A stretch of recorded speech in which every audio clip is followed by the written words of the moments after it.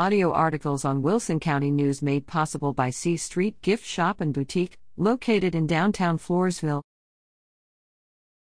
WCN stirs up childhood memories. Editor. The Wilson County News continues with a life of its own. June 16th.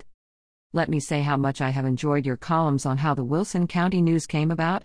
I had the dream of owning and running a small-town newspaper, much in the way my grandfather, Denver, my dad, John, his two brothers, and Cosme Fernandez ran the Kennedy Advance. As a youth, I watched them ply their trade and was fascinated, not knowing that in later life I might follow in their footsteps. I hung around that dirty and dingy shop, loving the smell of printer's ink. Like you, they needed additional income. They sold office supplies and had a job shop. The newspaper part was done Monday through Wednesday, with paper day on Wednesday when it went to press and was distributed.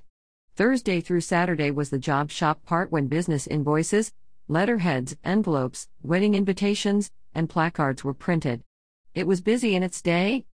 But my dream came to an end when a thunderstorm came through Kennedy and the roof collapsed due to a large amount of water breaking several roof timbers. The bulk of the printing machinery was destroyed. There was no insurance on the building or contents, so the building was torn down and the property sold. Sadly, the days of the printed paper are slowly coming to an end. Digital will one day take its place 100%. The ones who still enjoy reading a handheld paper are robbed of printed material by a computer and the internet.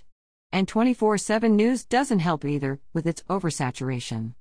Thank you for providing this small-town guy with a classy and well-put-together newspaper in the Wilson County News. John Chestnut. San Antonio. Publisher's note: the Kennedy Advance was co-owned by John's grandfather, Denver Chestnut, and another gentleman.